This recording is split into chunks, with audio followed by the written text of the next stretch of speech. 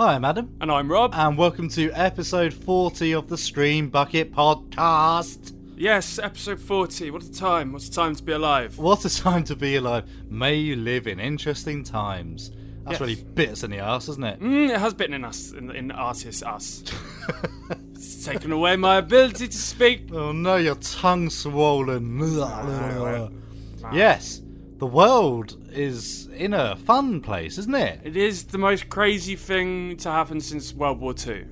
Yeah. It's more mental than 9/11. And there's a very good possibility we're going to be locked in this room, Yeah. this very sealed container, for a year? Nah. At that point, I don't know if I'd last. I don't know if my, honour lasts that long. I think after, 20 weeks, I'd go insane and then I'd join the gangs and the cannibals. It's already started. We can hear sirens. Yeah, there's crazy stuff going on. But we don't want to panic anyone, obviously. But it's an interesting time. Start strapping on your Raider gear. There's I know you hate Harry Potter. Ugh. I'm just gonna. There's a bit in the 6th and the 7th books. It starts to go no one can go outside because they're scared of the Death Eaters and Voldemort's people. So everyone stays inside and everyone's well behaved and they don't want to get in trouble for doing anything. Yeah. Is that where we're headed? Where we have to sneak out for food when we can, get in by night time because when all of the others come out and start coming for us. Yeah, I think so. I think you might be right. Although I imagine nighttime might be safer. Do you think? Well, they can't see you then. They can't see you. But we can't see them. Yeah, well, yeah. That's the risk you gotta make. Yeah, but we're not going to be all doom and gloom about it. We're going to be glass half full. Right, Adam? Yeah! I always wanted to try human flesh. Yeah, yum, yum, yum. The thigh's got to be the best part, right? Bum. Bum. Always bum. Yes. Rump steak. Rump steak.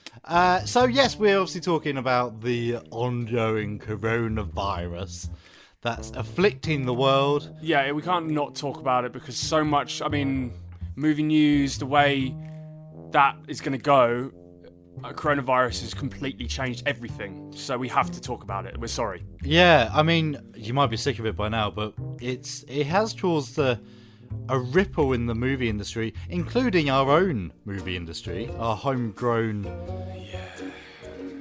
So we were due to have a Quaggers premiere on the 22nd of May. At the Queen Mother Theatre in Hitchin. And for no fault to them or anyone, it's been cancelled. Well, postponed. Yeah. Cancelled is probably a bit too harsh to say. It will happen eventually, but yeah, not as we predicted. Yeah, so what I would say at the time being is keep your eyes on our social media outlets because there might be something being done. Yeah, we're working on some ideas to get it out there. Because I think it's ready now. It's ready. And it needs to be seen now. We've been talking about it since more or less the beginning of our time broadcasting to you guys. So Yeah, you're probably right. yeah, I God. think maybe we're not going to make you wait that much longer. And then you all know how bad it is and judge us accordingly. Yeah, and then drop us, move on with your lives. Yes. But anyway, yeah, so we've got a few things lined up. The main undoomy gloomy thing is, of course, your film pick. Yes. So last time Rob picked the random word challenge. Yeah. So you went away and you picked. I picked Rat Race. Yeah. 2001. 2001? I picked it because... And it's a Zucker Brothers movie. Yeah, actually, completely didn't realise that. And, I was thinking of challenge movies like Battle Royale and Hunger Games are a bit challengey, but they're also just Blair. Yes. Rat Race is a fun film with a horde of A-list wonders, and I thought this might be something a bit brighter in this time of darkness. It's a film I hold quite close to my heart. Yeah, me too. So, yeah, and luckily I had it on VHS. A rare treat. We got to watch VHS. Other than that, we'll get onto that later. Have you been watching anything else? I took people, yourself included, Charlie Brooker, my friend Steve, have been trying to get me to watch The Wire for Ooh. years and years and years. And finally, I got into it, and it's absolutely incredible so far. It is taking a while to build, Yes. but you've got two sides, and they're not really necessarily good or evil. And there are times when the police, so you've got the detectives and the police and the homicide department, and then you've got the gangsters running around in the projects. Yes. However, the police are often doing things that are much more evil than what the gangsters are doing. They're pistol whipping kids and blinding them in one eye, so far I've seen, and where there was really no need to. Where you've got the gangsters, one of them who's got a quite checkered and dark past, is actually trying to encourage and educate fellow drug pushers that they don't have to be really nasty to the meth heads who are picking up on them. Yeah. They can actually treat them like human beings instead of like, pieces of trash. So it has so many levels to it. I'm so excited for you to get into the series proper. I cannot wait. When Yeah. it really kickstarts. Oh, No, it's fantastic. And you're it's going to got, have a whistle tune in your head. I'm going to hear you whistling. Really? It's going to give me shivers. Oh, I yes. guarantee it. it's got just the right level of swearing. It's got the right balance of characters and grittiness and humour. It's very funny. It is very funny. That's one of my favourite catchphrases is from The Wire, Oh yeah. which I can't possibly say on there. Okay. What the did I do? Have you come across that? No. Okay. All right. Main character always gets the blame, and his response is, "What the did I do?" I love it. I love it. Yeah, no, looking forward to hearing more. I might have to borrow. Have you got all of them? I've got all of them for £15. Oh, I might have to borrow the second series because No. I can't remember if I saw it or not. No problem. Not the whole way through, anyway. Yeah, cool, nice. What about you, mate? What have you been watching, or what have you been playing, more like? Wow. I did manage to get to the cinemas before they all shut down. Right. Just a note as well, for the show, the reviews that were going to be in this show are not the films I was going to review, because they're a bit old and out of date now, but they were the only films I managed to get to see, so they are going to be there Right. in this show.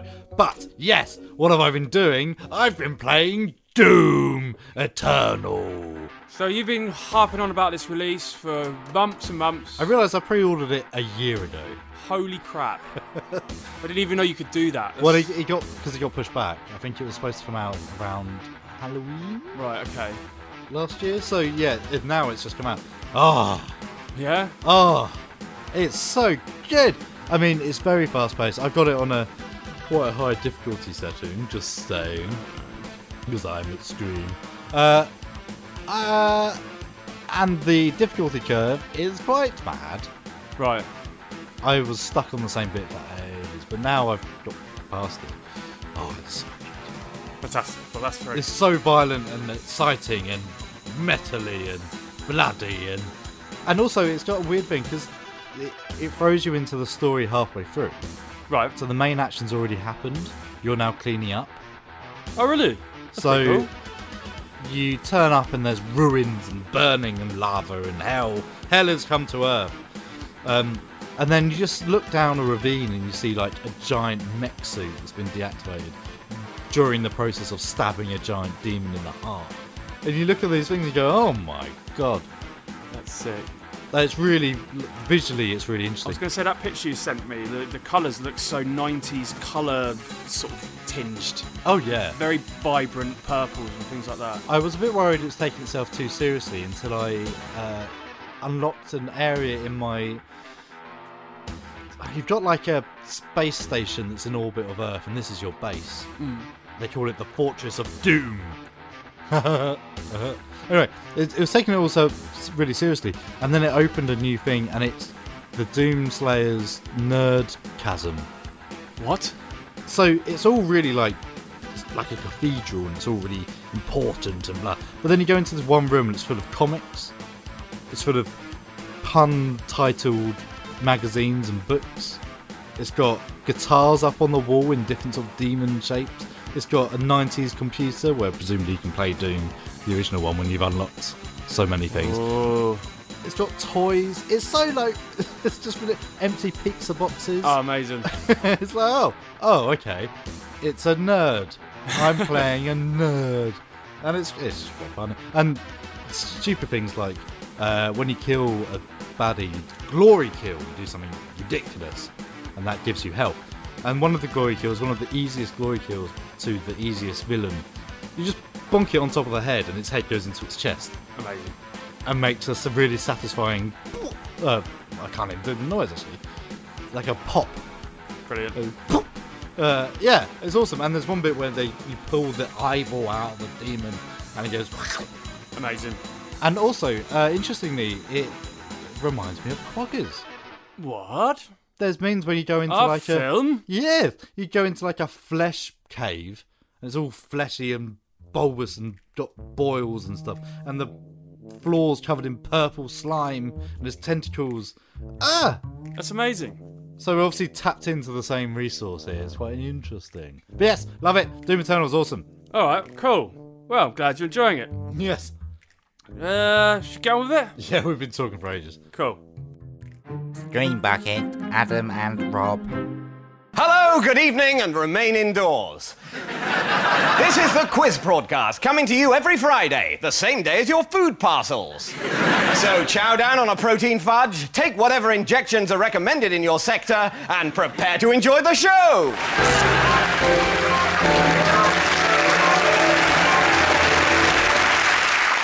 So, Rob, Yes. we are being told to stay inside, to self-isolate, and to not go on the outside world. And genuinely for us, this could well be a 12-week situation. Yeah, we've got vulnerable people in the Hollowdale Manor. Yeah, so we need to look after them, and that means we've got to be responsible. Yes, responsible. That's an interesting term, isn't it? Very, very responsible. Not doing anything. Not going to the pub or No, hanging around with friends. no. Can't do that anymore. Definitely not. I have to make a point as well. We were having a little premiere for Rat Race, which we discussed coming up, and we had to stop the film 2 or 3 times because of emergency supplies being brought by your family. Yeah, that was weird. And it happened again. My family have been very nice, and they've been bringing me care packages. My brother, Matthew, has given me his PS4, which is the most wonderful thing anyone's ever done. Yes. And also an entire tropical country's worth of fruit. I have oranges, I have apples, I have grapes, I have bananas, I have grapefruits pouring out of the cupboards in our kitchen now. You've got several loose custard creams, Several loose custard creams. Bakewell tarts. Well, you did have to turn away the already peeled boiled eggs, though, didn't you? And the stew. Which was delicious. I had to reluctantly put...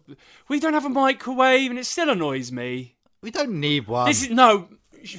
You're like... This is... I move in, and Adam and Josh are like, oh, we're not microwave people. What do you think we are? And I'm like, what? Everyone's a microwave person. Everyone has a microwave. Where's it going to go? Anywhere. Oh, anywhere. In the bath. In the cupboard. In the fridge. I don't know. But we need somewhere to put the microwave. The only time the microwave situations come up is when your parents bring food round. Yeah, because I would buy more microwave things. I have to mix things around in a pan to heat them up, and sometimes they go all squishy because you squish them. And sometimes you just need to microwave. Anyway, my point being, not everyone's as lucky as Rob to have people just drop food round and washing and all sorts of nonsense. My family, where the hell are they? No, they don't care about you. No. Well, half of them are in isolation. And they actually are locked away as well. Rob's family. Look, we've got a system in place where they leave a bag on the outside of the door, and then they leave, and then I grab it before any thieves come. They know you've got a job, though, don't they? Yeah, but they've just been a caring family, mate. It's disgusting. Yeah, it's great, isn't it? Ugh. Anyway, we want you guys. We're creatives and all that. We can sometimes, if we really put our minds to it, we can transport our brains to a place that helps us pass the time lucratively.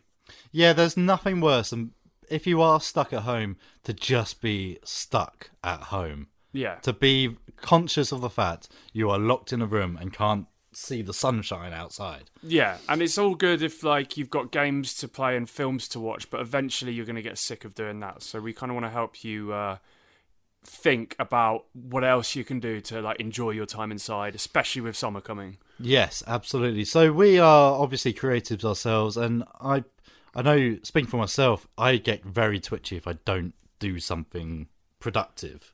Yeah. Every day. That's not the same for everyone. But it's about mindset. And I think when you're stuck inside, especially, or even stuck in a bad job, this is kind of where a lot of my discipline comes from. Just being bored at work. And just putting your mind to somewhere else and thinking about that and developing that is key to keeping yourself sane. And maybe ending up with something to be proud of at the end of it. Absolutely, definitely. So, with that in mind, Rob, Yep.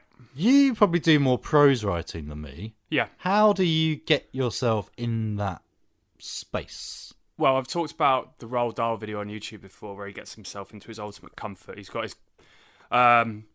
his special, really comfy chair. He's got his little tray in front of him with his pencils lined up perfectly. He's got his cup of cocoa or tea or whatever it was in his perfect room. He basically makes a perfect mental temple for him to like be able to get into a creative sense of flow and maintain that creative sense of flow to the extent that he can knock out 2,000 words or 5,000 words or whatever.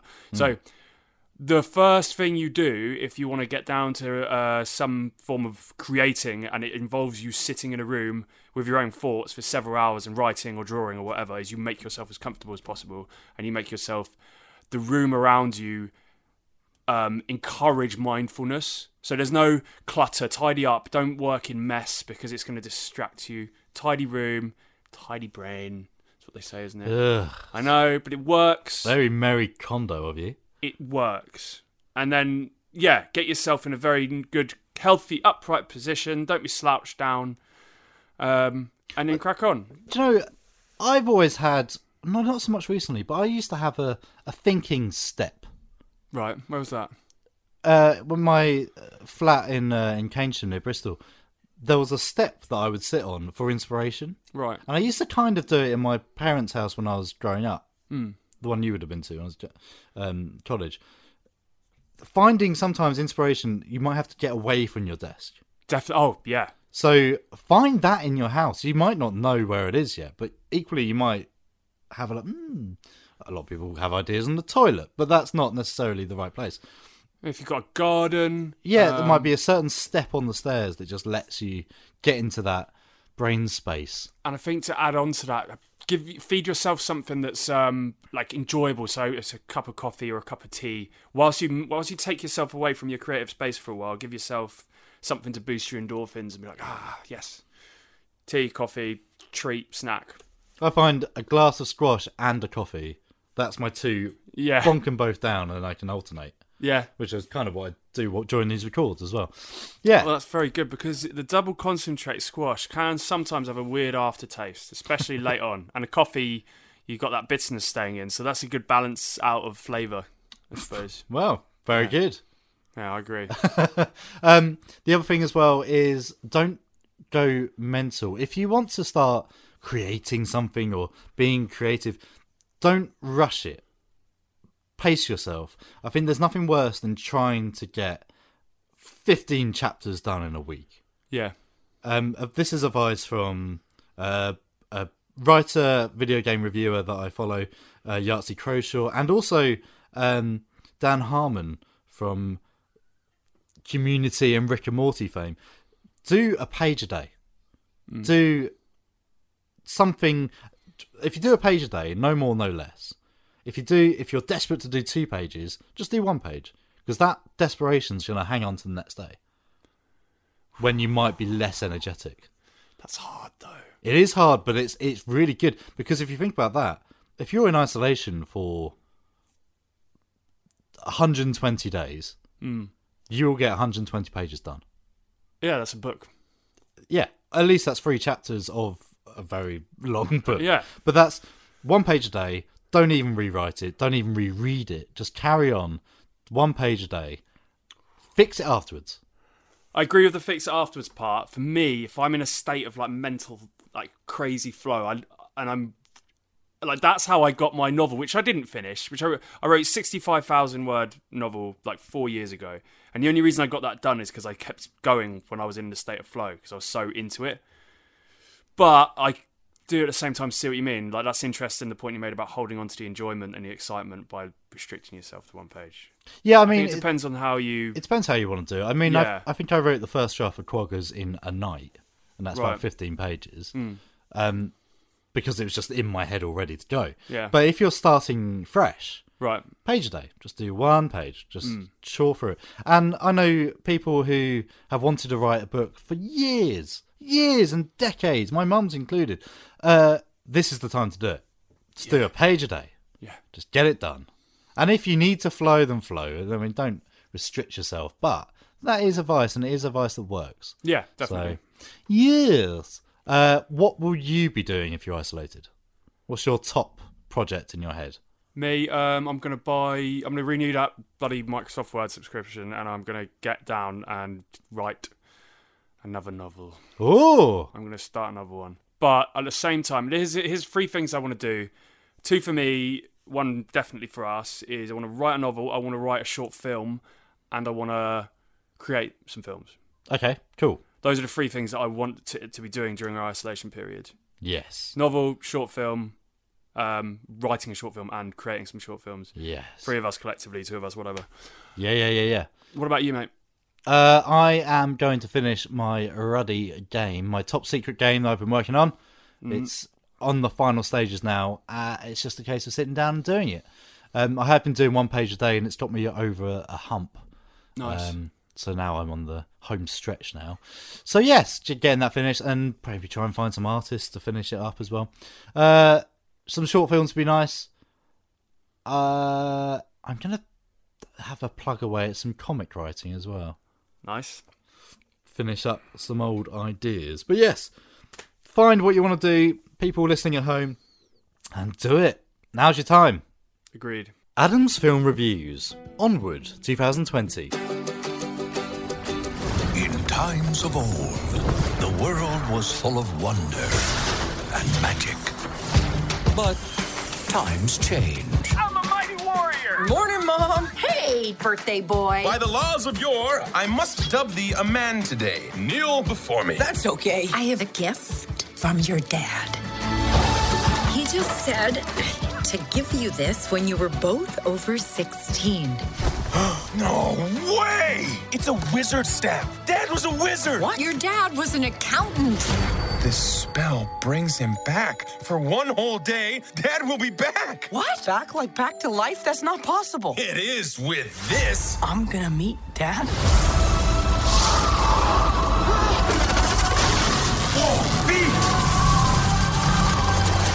It's getting harder to hold.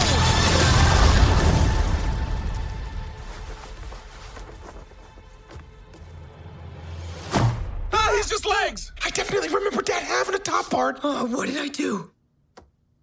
Hi. Now, I don't know about you, but even in a period of blanket news coverage about one very specific thing, I find it weird to think that I didn't have a single clue what Onward was.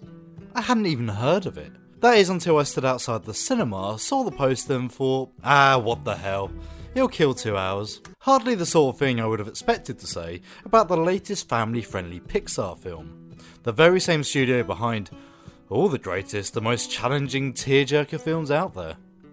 And yet, here I am. Without a single clue what to expect, I took my seat in a near-empty cinema and watched Onward. And it was awesome. Directed by Monsters University's Dan Scanlon, Onward introduces us to a world inhabited by mythical creatures of magic and adventure. Well, sort of. See, magic is all well and good, but it's a little tricky to master, so naturally when electricity was invented, well, magic took a back seat. Fast forward to the relative modern era, and the world looks very familiar to our own. Oh sure, we have blue elves mingling with goblins and centaurs, and Yeah, dragons live in people's houses while the feral unicorns eat out of the bins, but really, the world isn't so different to our own. Introducing Ian Lightfoot, an uneasy and reclusive teenager on his 16th birthday. He lives with his mother Laurel and older brother Barley in the town of New Mushroomton, along with their mum's new centaur boyfriend, Colt Bronco.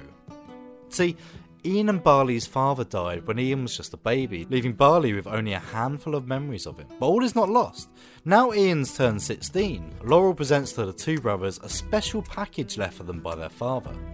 Inside the wrapping is a magical staff, a rare gem, and a letter with the magic words for a visitation spell, promising that by combining the items, the boys will be able to resurrect their father for just one day. Having spent his life reading roleplay game rulebooks, Barley naturally takes his turn with the staff, but it's only when Ian speaks the magic words that the spell comes to life. Ian, it turns out, has the power within him to wield magic, and sure enough, he attempts the visitation spell and manages to summon half of their father before the fractured crystal explodes. With only their father's legs, Ian and Barley set off on a quest to recover a second crystal to complete the spell, and are soon setting off for the mountains in Barley's trusted steed, or van, Guinevere, by way of the mystical Manticore, for the once-in-a-lifetime chance to meet their father and show them what they have become. What follows is a suburban fantasy adventure with some extremely funny takes on the classic D&D formula. I can't really stress how blown away I am about Onward. For a film that I barely heard of, that no one is talking about, Onward plays in the classic Pixar formula with some seriously well-written jokes. In an interesting world that, for what it's worth, is actually brimming with voice talent. Chris Pratt as Barley, as ever, absolutely nails his part. Tom Holland as Ian does a fine job, but there really is nothing to complain about with this film. If anything, I'd go as far as to say that Onward is the boys what Frozen is the girls. That's not a comment on the audience, more that sisterly and indeed brotherly love can be just as important as finding the one, or even, as in the case in Onward, the love of a parent. Onward is exceptional, and though you can't see it in the cinema now, it will be added to Disney Plus's ever-growing lineup. Is it enough for me to subscribe? No, but it might just tip the balance.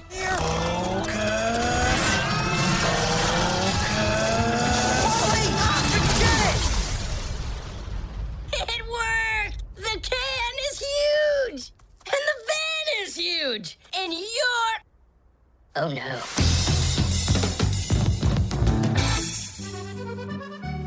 Oh, mademoiselle, would you like to have a film discussion?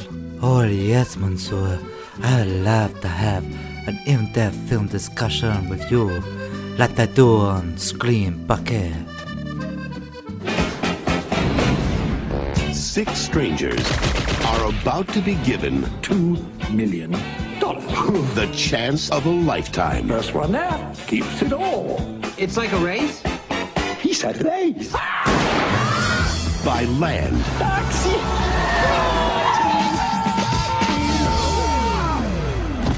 Not good. You're fine. You look great. By air. I just wanted to say hi to my boyfriend. Did I come at a bad time? By whatever it takes to get there first. Squirrel? Rat Race. Rat Race. Rat Race. 2001. Zucker Brothers movie. Jerry Zucker directed. I remember watching this at the cinema, actually. This was one of the movies that certain films stick out to you from the past. You remember seeing at the cinema. Yeah. I'm not sure if I did see it at the cinema, but I remember people coming into school and talking about how amazing it was. And how funny it was. It was one of definitely... I'd been 11 years old when it came out, 12 years old. I remember Amy Smart. Yes, I remember Amy Smart. Because we naughtily got Road Trip to watch, me and my friends and my brother. And Amy Far Smart. too young. I'm far too young for such filth. I mean, it's the legendary boner comedy Road Trip, but Amy Smart, along with Breckin Meyer. Breckin Meyer. Breckin Meyer is one of those faces, not names. Wouldn't have remembered his name. One of those faces that just stand out for me as noughties comedy. Yeah, definitely. And all like a hunky actor as well that just disappeared. He's just gone. I don't know what the last thing he was in. Who knows? Oh, look at that. That's definitely a Comic-Con looking panel there. That's something. What's he done? Did that say Escape from LA? What? Oh, he was a surfer in Escape from LA. Wow. No way. Garfield he was in. Oh, of course. He was Garfield's It was John. owner. Yeah. Oh. That was it. That was the last thing. And now he's faded into obscurity. Oh, TV. Lots of TV. Yeah, loads of TV. Robot Chicken. Oh, because he'd probably be friends with Seth Green. Seth Green. Seth Green. Yeah, that makes sense. Because they're in the movie together. Because they're in Rat Race. Back to Rat Race. Yeah. Yeah, this is going very well. Fantastically. Adam, how does Rat Race begin? Okay, so you've got loads of people. You've got a massive ensemble cast. The film begins in a casino in Vegas. But what happens before that? The world's longest... Oh, the world's longest intro. Yeah. The longest... Part seemed to be inspired by, like, Terry Gilliam's Monty Python animations. Like, the film itself was actually inspired by It's a Mad, Mad, Mad, Mad, Mad World. Right. Have you seen that? No. Similar sort of farcical race for money. Great.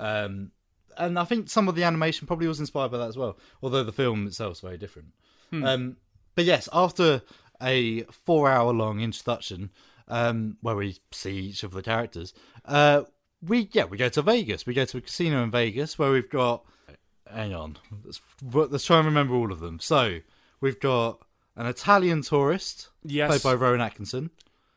We've got Whoopi Goldberg playing a sort of estranged mum who's meeting her daughter for the first time. After she gave her up for adoption straight away. We've got, as we mentioned, Breckin Meyer, who's on a stag do, but he's behaving, and his friends on the stag do are trying to encourage him to be naughty, but he's behaving. Yeah, because he's a hotshot lawyer, and he's trying to keep his reputation intact. Yeah, for the good of his career. Yes. Then we've got Cuba Gooding Jr. playing a... disgraced referee. who messed up a coin toss in American football, and people are not happy with him, so he's somewhat on the run. Yeah. Trying to keep a low profile. We've got Seth Green and his friend Vince. Oh, I need to look at the thing. Yes, brother Vince Vuloff. Yeah. Playing the Cody brothers, who are con men. Yeah, they're not very well to do. Vince is he's got the tongue piercing and the infected tongue, and so he can't speak properly. He's done his own piercing. Yeah, so they've got a very funny double act going on where he's going, and he's, as I said in the screening, somewhat reminds me of Han Solo and Chewbacca, in the sense that you've got a sort of crafty con man and his incomprehensible friend. We've got the Pear family.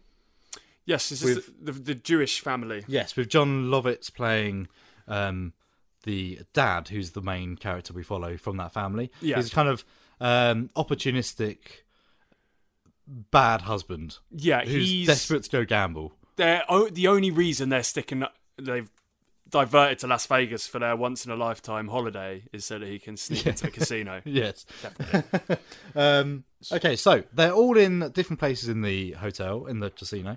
And while they're there, they each, at some point, play a one-armed bandit. And they win a gold coin, which tells them to go to customer services. So each of them, along the way, win this coin and go to customer services and get directed to a buffet in a high-class suite, where they meet Donald Sinclair, played by John Cleese. Oh, this is my favourite trivia we've ever learnt off of IMDb. Where did they find the name Donald Sinclair from, Adam? Well, people may know that Fawlty Towers, starring John Cleese, was inspired by a real-life man. When the Pythons were in Torquay, they had this nightmare hotel manager in a nightmare hotel. And the name of that nightmare hotel manager that inspired Basil Fawlty was Donald Sinclair. Amazing. How cool's that? So I don't know if John Cleese had involvement in the writing. That's just amazing. Incredible. Really cool. So anyway, yes, Donald Sinclair is an eccentric businessman. Hmm. He's madly wealthy, and he has a group of businessmen from around the world who he's trying to entertain. Hmm. And he's developed the best idea in the world: a horse race with people. Yes. People who can cheat, who can play by their own rules, betray each other. The most entertaining thing in the world. Yeah. And he's quite right. It sounds like a great idea. So each of the people who receive their token is a competitor in a race for $2 million. Yeah, they have to make their way from Las Vegas to Silver City, New Mexico by any means necessary. In the station is a locker, which they can open with the key. Inside the locker is a duffel bag. Inside the duffel bag is $2 million. Absolutely. And meanwhile, Donald Sinclair rakes in the money from all the bets placed on the competitors by the wealthy business people. Yeah. Genius. Fantastic. So we have this great scene where he's trying to get them to go. There's only one rule. Are you ready? Here it is. There are no rules. Go! Go! So now, when you say go, you mean just go? Begin, commence, start moving. See, theoretically, you have been racing for about 40 seconds, and so far, Mr. Schaefer is winning because he's nearest to the door. And off they go. They all go. Some of them are more hesitant than others. In Yeah. fact, at the beginning, they're all like, yeah, whatever. And then, I'm going to take the stairs. Yeah, me too. And then they're just racing. They're Smashing their stumbling down the over the stairs. Yes. Very, very good start to a farce of a film that is amazing. Yeah, it's incredible. So along the way, we've got Nick Schaefer. That's the name of our Breckin. That's what I was just trying to look for. That's the one I was just trying to look for. I was like, where is he? Where is he? So Nick Schaefer, out of everyone, is the one who's like, nah, I ain't racing. I ain't taking part in this. Yeah, to the point he even throws the key in a bin. Yeah. His mind is quickly changed. Well, not quickly. So he runs into Amy Smart's character. What's she called? Tracy Fawcett. Tracy Fawcett. What a terrible name. This is a name that you're desperate for a name and you look around the room and go, Tracy Drawers? No. Yeah.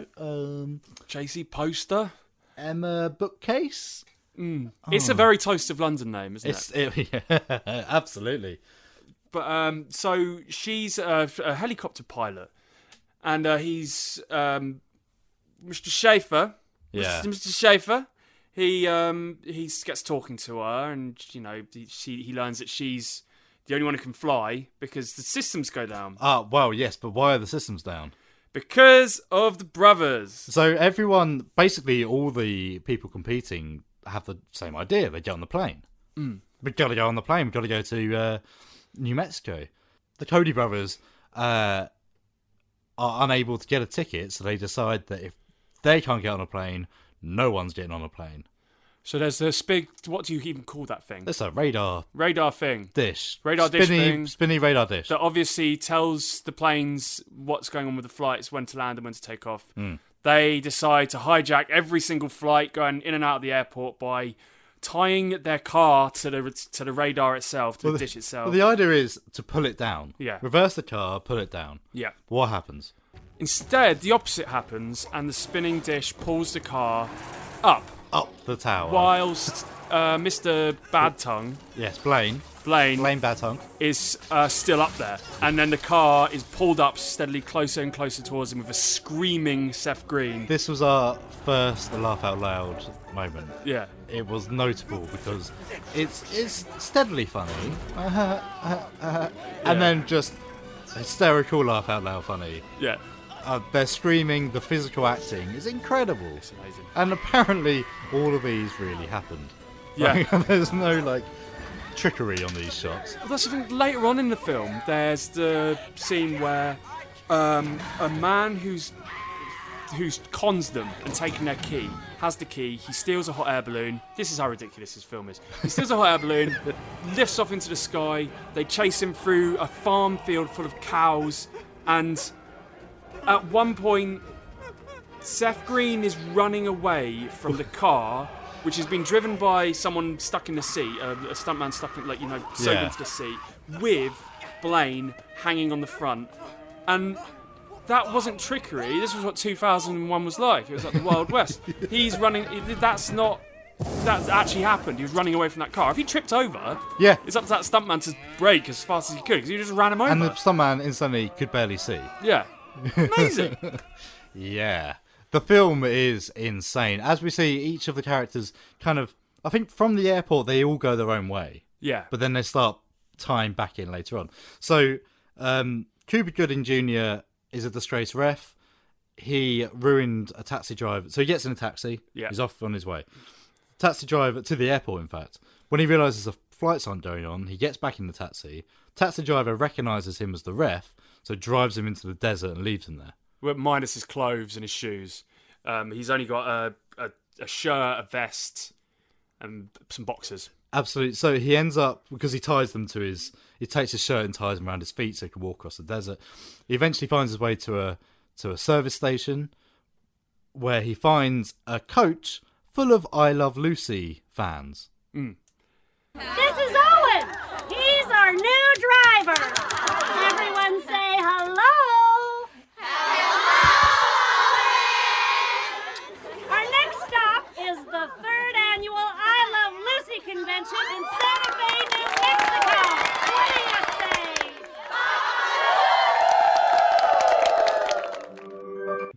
say? He tricks the bus driver into giving him his clothes, so he undertakes the role of the bus driver. He goes to, I need your shirt for the amniotic sac. I need your hat for the vagina. He's claiming his wife's giving birth.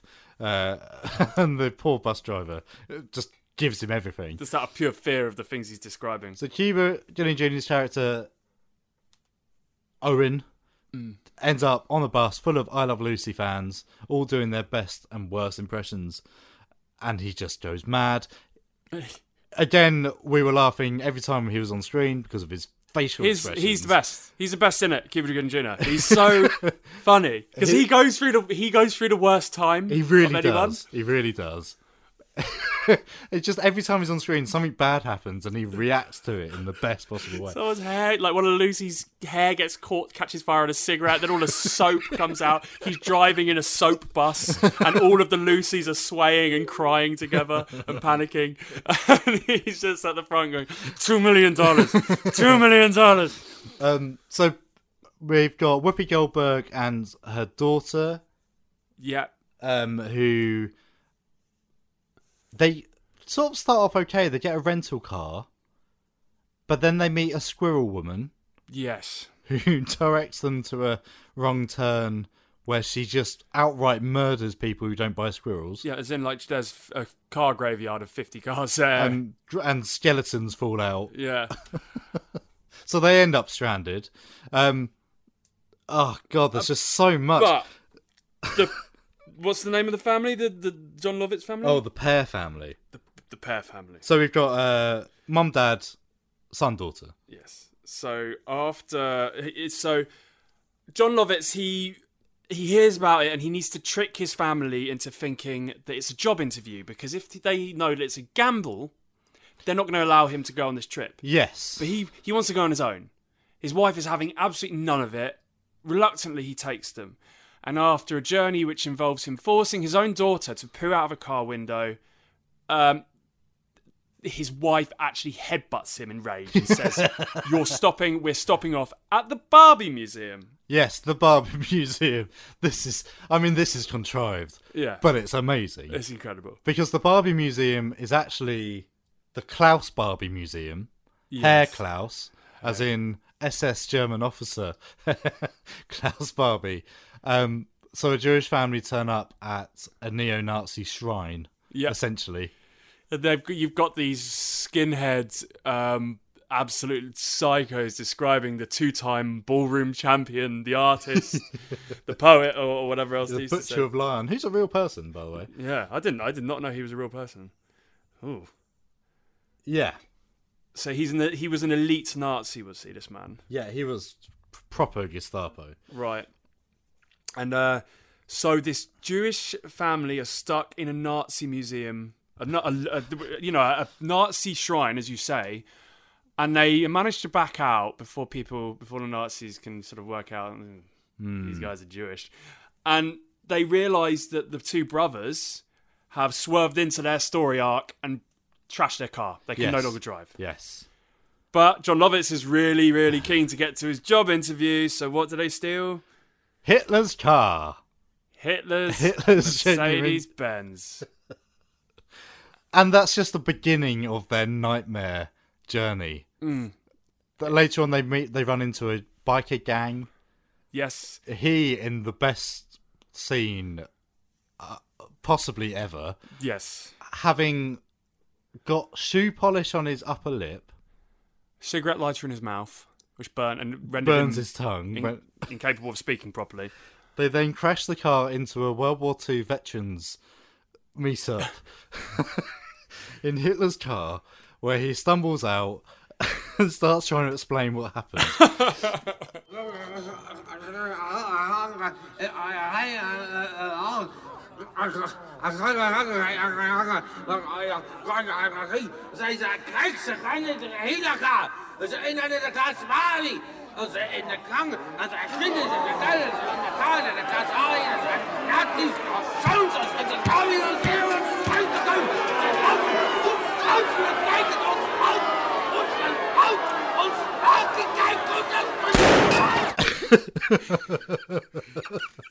It's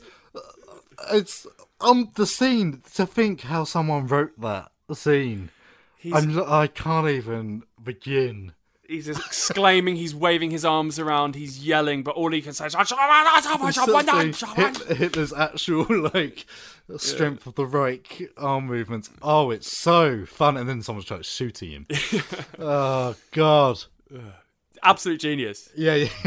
So Nick Schaefer, as we say, is stranded in the hotel. He befriends Amy Smart, Tracy Fawcett, realizes that she is a pilot and can still fly and go into New Mexico as well. He suddenly has a change of heart and he decides, I better race. It's like a fate, destinies awoke me here. So off they go in the helicopter until she decides to take a strict detour to her boyfriend, her current boyfriend, and finds him cheating. And we realise she's insane. She does not like to be cheated upon. She has many weapons at her disposal inside the helicopter. Yeah. First of all, she begins by dropping the helicopter dangerously low and making him pour out of the swimming pool with the cheatee. And then she circles around and focuses on his shiny new pickup truck, flinging out crowbars, buckets of paint, and then he drives off in the car, and then there's a high-speed chase, which involves... This film has some amazing stunts in it. It really does. We've watched actual action films that have less stunts than this. And there's not a sniff of CGI, except for maybe some questionable cow bits. Yes. But she is chasing a car down the motorway with a freaking helicopter, and it's really well done. Yeah, it is. And they go past police cars who react like, what? Until the helicopter just crashes, doesn't it? Does she run out of fuel? Something, or maybe she's running it too hard with all the swerving and stuff. Yeah, maybe. I was thinking when I was watching it, how would you run out of fuel? But, I mean, this is something that makes this comedy great, is it's a spectacle. It's not just like... Yeah. I guess you could put it in the same sort of genre as the likes of Tropic Thunder and maybe the first Hangover, in the sense of there's big things that happen in the film. There's stuff to look at. It's not just and it is hilarious. I would argue that it's funnier than Tropic Thunder, and it's definitely funnier than Hangover. Without a doubt. Well, it's what it is it's a film with big ideas, and they followed through on it. Yeah, they didn't cut back at the last minute. No.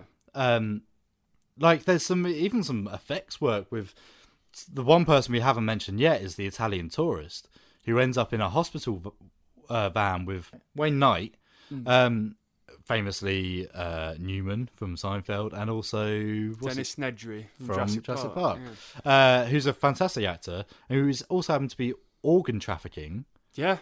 Well, not trafficking so much, but he is actually delivering an organ, a heart, which they end up playing with, ends up getting chewed up by a dog and then resuscitated by an electric fence. Like, it just keeps on getting bigger, and you can't see where they've cut back. No. They've just gone, yeah, and then this happens, and then this happens, and then this happens. It's beautifully orchestrated, and the dialogue supports it, because during that scene they're talking about a drifter, and you really get into. I mean, you made a really good point during the movie. What if you had a side movie where instead of that film continuing as normal, Rowan Atkinson and Wayne Knight go on a hunt for a drifter to kill? Yeah, it's a whole different film. And to cut out a heart to make sure that the heart patient gets the heart he needs to live. But, I mean, that's what it means. It's these ridiculous scenarios which always pay off. Every single one pays off magnificently and hilariously. It's just, it's a great, great film. It's hard to beat. And I think there probably is an element of nostalgia for us. Yeah. Because we did watch it young. But it's up there. It made us laugh the whole way through. And hard as well. And then it ends. Now, this is probably where it dates slightly. Ooh, it is slightly dated talk here. about Smash Mouth, are you? It's because they end up in a charity gig. Having got the money-ish, they end up in a charity gig with Smash Mouth. Yeah. And thank God that Mr. Pear's... what's the kid's name? Does it have it? Mr. Pear's son. It's a good thing Jason Pear was there to tell us, look, it's Smash Mouth! It's Smash Mouth! And we have Smash Mouth there. Smash Mouth, of course, most people know because they've been memed to death by Shrek fans. But at the same time, what? Yeah, why? Why was Smash Mouth? And with that one song, which everyone...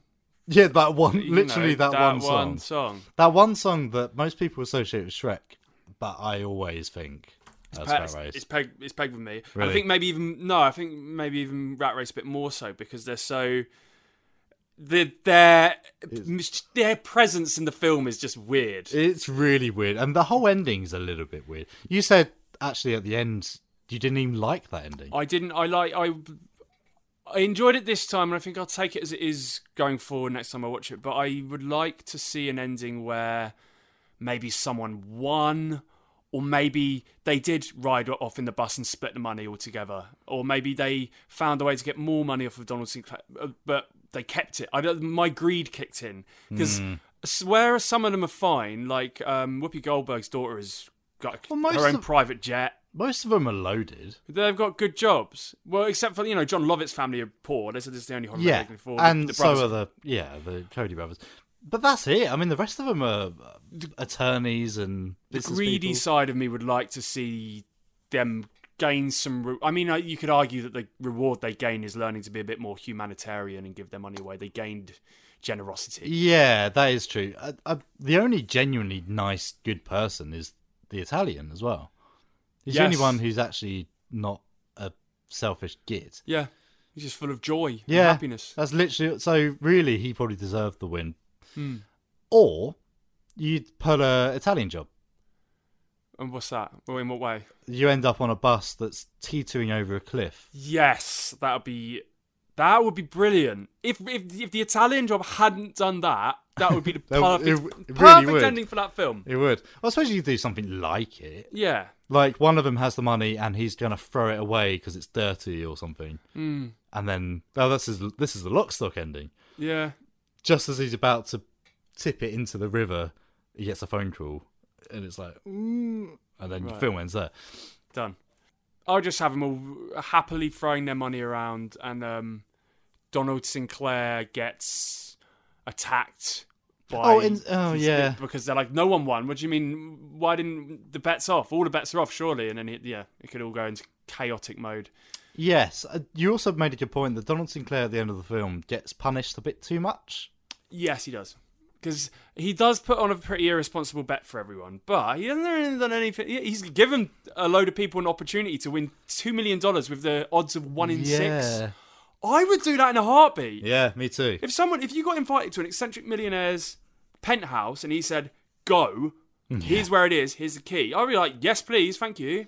Yeah. No, you're right. 2 million, or in this day and age, I guess it'd be 2 million quid, whatever. Like, yeah. He didn't do anything that wrong, and instead they kind of screw him over and make him give away millions and millions and millions and millions of his money. Yeah. But I guess that's a good thing. Well, it's of its time, I think. I think now it might be slightly different. I think they'd probably try and kill him. Yeah. It's of its time because this is, of course, 2001, just before the world changed. Yeah. Just before it all changed. Yeah. This was August 2001 came out. So the sort of class hatred wasn't quite so obvious back then. No. But yes, now if you made it now, Rat Race, you could totally be a horror film. Oh, that'd be great. Can you imagine? Be like, Would You Rather? Maybe have it in a mansion instead of the open road, and have that $2 million somewhere in the mansion. And they have to get past saw-like traps to get to it. That'd be a good... How far would you go? That'd be a good plot behind a Cluedo film as well. But they have that now, don't they? I mean, they have those Payne mansions in America. Oh, God. Yeah. Anyway, we've waffled on for quite some time. Quite some time indeed, yes. Let's stop. Let's get the hell out of here. Rat Race, brilliant. Watch it. Yes. Nick's Game Reviews. Ori and the Will of the Wisps. If you haven't yet played Ori and the Blind Forest, then you must immediately go and play it. Experience that game. A side-scroller with a heart-wrenching story and a frankly astounding game design. Since its release, it has without a shadow of a doubt been my favourite game of this generation. So, imagine how excited I've been waiting for the release of its successor, Ori and the Will of the Wisps. First announced at E3 2017, that was almost 3 years ago. 3 years! Think of everything that has happened since then. Careful though, a lot has happened since January, and trying to remember everything before then can cause symptoms of anxiety and despair for even the hardiest of folk. But finally, after what has seemed like a lifetime, mixed in with 2 delays, it has arrived, and I couldn't be happier. The developers have made some significant changes to the progression and the general gameplay, but nothing drastic. After the success of their first instalment, Moon Studios could have gone down 3 paths. 1, they could have completely changed the game to keep it fresh and interesting, making drastic alterations to everything from the art style to the gameplay. 2, they could have kept everything the same. I mean, people loved it, right? So why change anything? Or 3, they could have continued the story of Ori in a natural way, allowing his character and the narrative he finds himself in to develop organically. After all, the world and the gameplay would have to grow alongside it, right? They chose option 3. Everything works. The mechanics have been tweaked slightly to allow for better control of Ori. The combat has been expertly fine-tuned to make the Souls-like boss fights feel thrilling instead of eye-wateringly frustrating. The story has moved on refreshingly, not stagnatingly. That is a word. I won't mention anything though, in case for spoilers. The world looks somehow even more beautiful than it was before, and that music is still as epic as ever. The moment I switched on the game and that title screen opened, I was excited. The moment the first notes of that theme tune began, a huge smile spread across my face. I mentioned minor tweaks to the progression system. I am talking really minor. It's easier to get through the level and develop Ori's abilities, and as far as I am concerned, that is only a good thing. It allows more time to explore the world. Also, to cover the gameplay in a bit more detail, when talking about how they've fine-tuned everything, including the combat, the jumping feels more effective, the powers feel punchier, working your way through each area feels more tactile, and gives me the mad impression that I actually have some form of skill. In case you haven't worked it out yet, I love this game. Somehow they've surpassed the excellence of the first game in every way imaginable. Ori and the Will of the Wisps has jumped straight to the top of my games of the generation. It's better than the first one, and I can't stress that enough.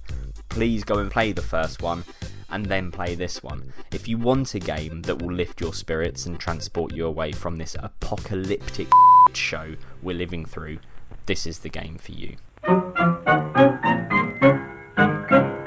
Hands, sneeze, and books a daisy, weapons are lost for the war.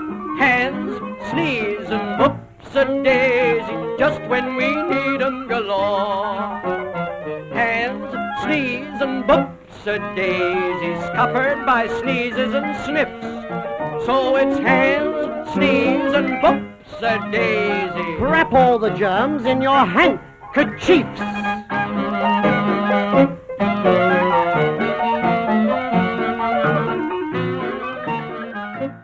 Welcome to Fortnite Schmortnight.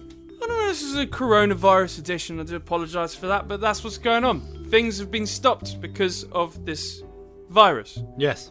On with the show. Arnold Schwarzenegger has encouraged isolation and social distancing from the comfort of his jacuzzi.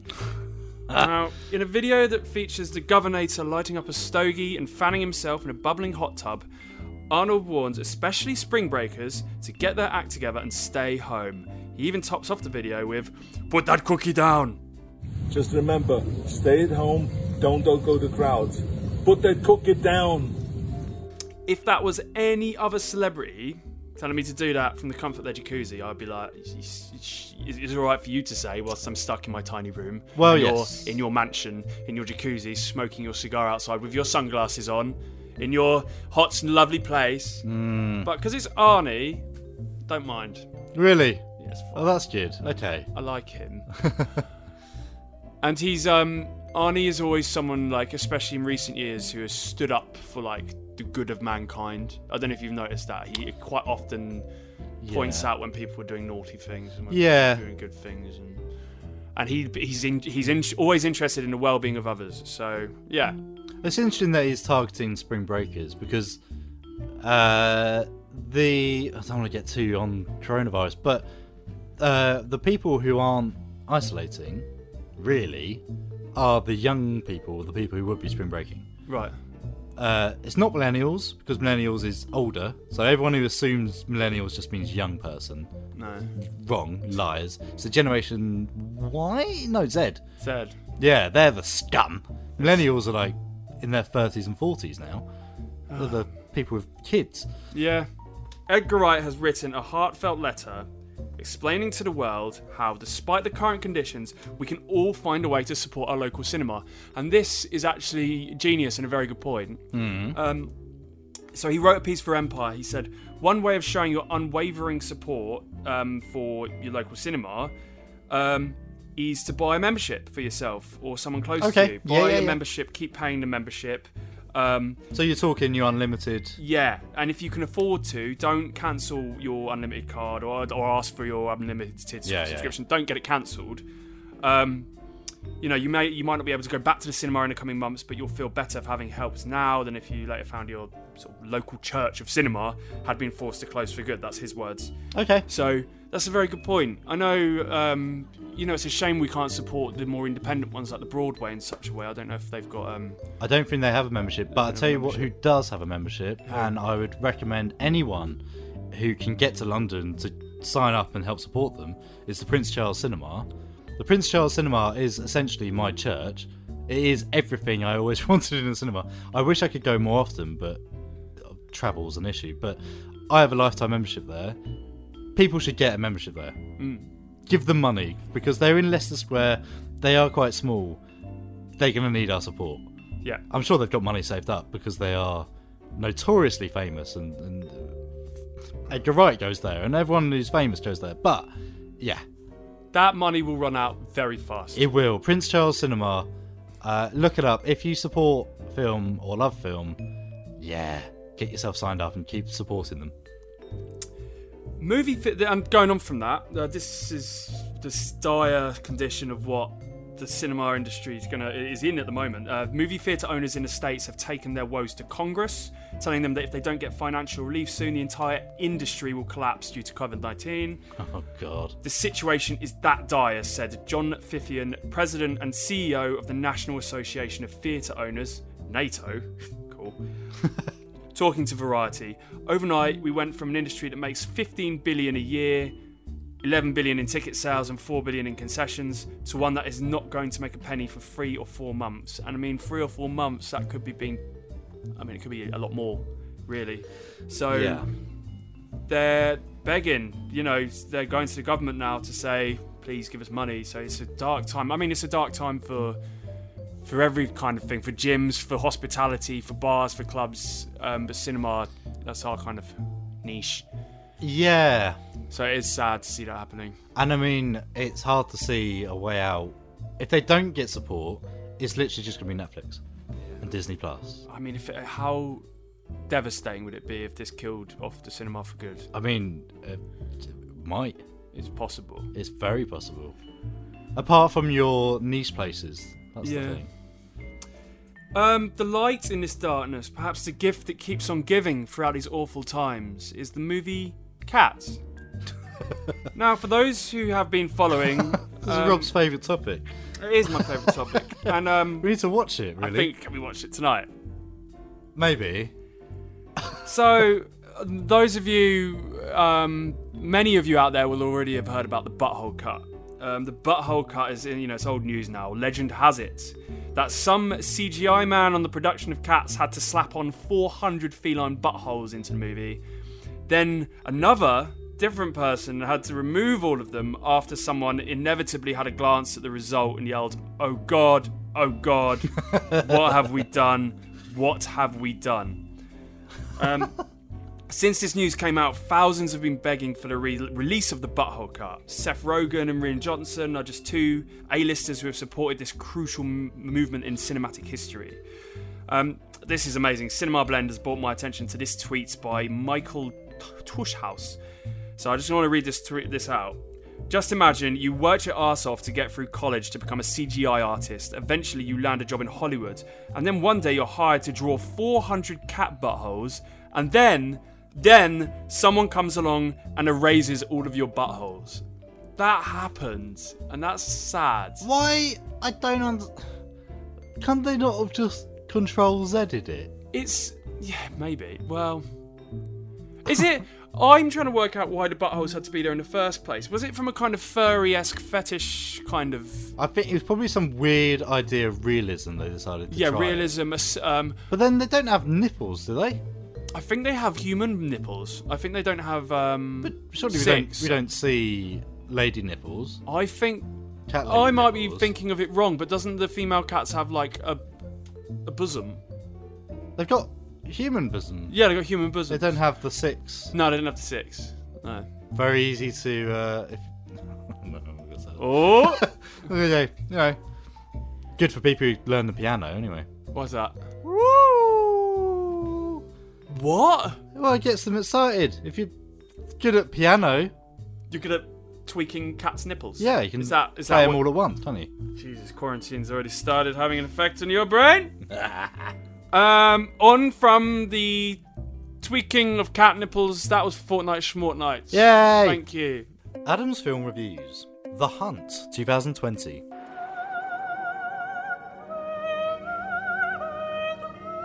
Sir, how about a glass of champagne? Perfect. Put on him some weight.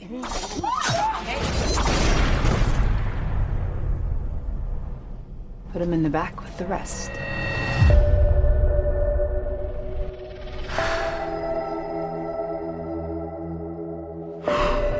Who's in the shadows? Who's ready to play? Are we the hunter? What is all of this? Or are we the prey? Oh, I can't use that. Just point and shoot. Everybody get down! I know what this is. It's Manorgate. Every year, these rich elites kidnap a bunch of normal folks like us. Where'd they get you from? Wyoming. Orlando. Mississippi. This is a real thing.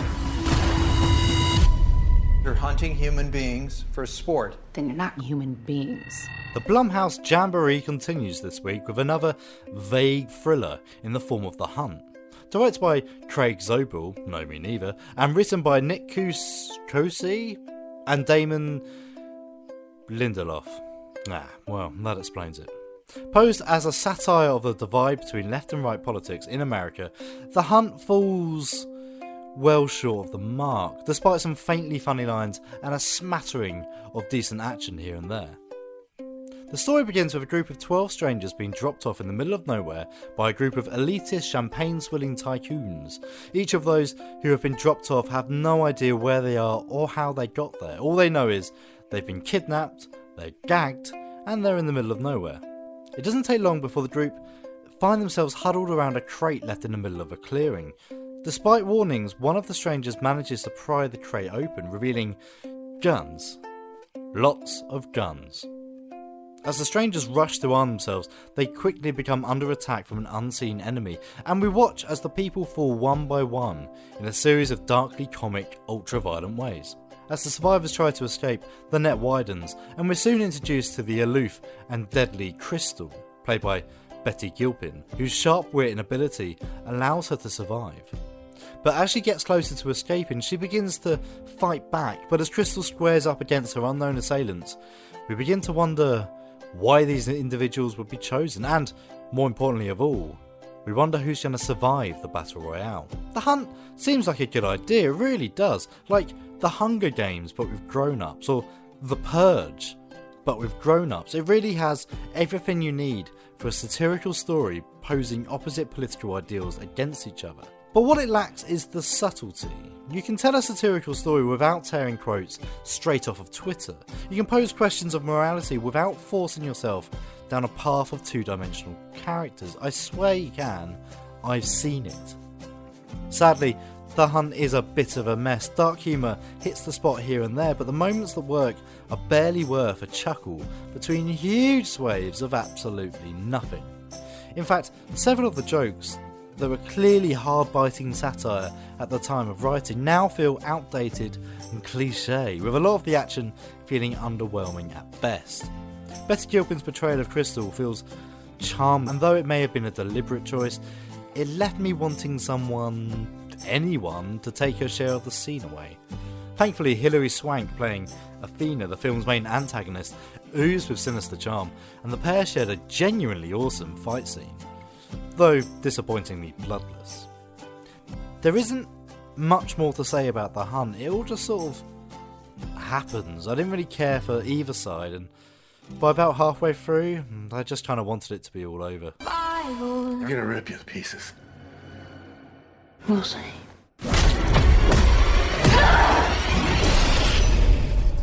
This is a wild game of survival. So, one thing that has been talked about in the news and social media quite a lot in the last couple of weeks is the fact that production companies are releasing films on demand where they would otherwise be on in the cinema. Yes. This has been bounded about a lot. I think Universal kickstarted it. Disney have since followed up, and a couple other companies as well. But the interesting thing is, it's very hard to find where they are. Right. Because I keep hearing about all these films that are on demand. Sonic is one. I can't find that anywhere. Sonic will be out in a month, won't it? Right, okay. So, Universal and Blumhouse, they've got The Hunt, The Invisible Man. Right. And actually, surprisingly, no Fantasy Island. Not surprised, because it's rubbish. They're the only ones I can find. And Emma, they're the only ones I can find. For us in the UK, you can actually get them on Amazon. Oh, wow. But they cost £16 to rent. Okay, so it's like the trip to the cinema. I mean, they're obviously trying to pull back some money. Yeah. But that's a lot of money. That is a lot. Especially for The Hunt. They should have gone for $9.99, maybe. Yeah. The Invisible Man, I mean, anyone who heard the review last time, oh, that's worth it. But still, that's the only ones I can find. I know Onward is due to be released in Disney Plus. Right. Which is out tomorrow, Tuesday the 24th. But it's very hard to find. It's a bit weird, really. It's like the rumour mill's just sparked up and I can't actually find any evidence for it. It's a shame there's nothing like truly like massive that's been delayed and we can't get their hands on it. Obviously Bond has, but they're not going to give us that early, are they? And Quiet Place 2. Yeah. It's going to be on my review list this week. I suppose it's good that they're putting them back, because if there's anything to maybe revitalise people coming back to the cinema when it does, when all this does come to an end. I mean, that's true. We need some big blockbusters to drag people straight back. That might be the idea behind it, but obviously the stuff this is stuff that's already out or is tailing off anyway. Birds of Prey apparently is getting an early release. Bloodshot, that's going to be on my review list as well. But yeah, so I think take the news about this with a pinch of salt, because actually it's quite hard to find. I really had to do some digging. Not even iTunes or Apple TV have any of these. So we'll follow up on this next time, I think. Yeah. But yes. So if you can find anything that I can't, then do let us know. But anyway, yes. So that's the end of the show. We've waffled on another longer show today. But yes, it's the start of a new chapter. And think of it as misery. Think of it as the opportunity to write your book.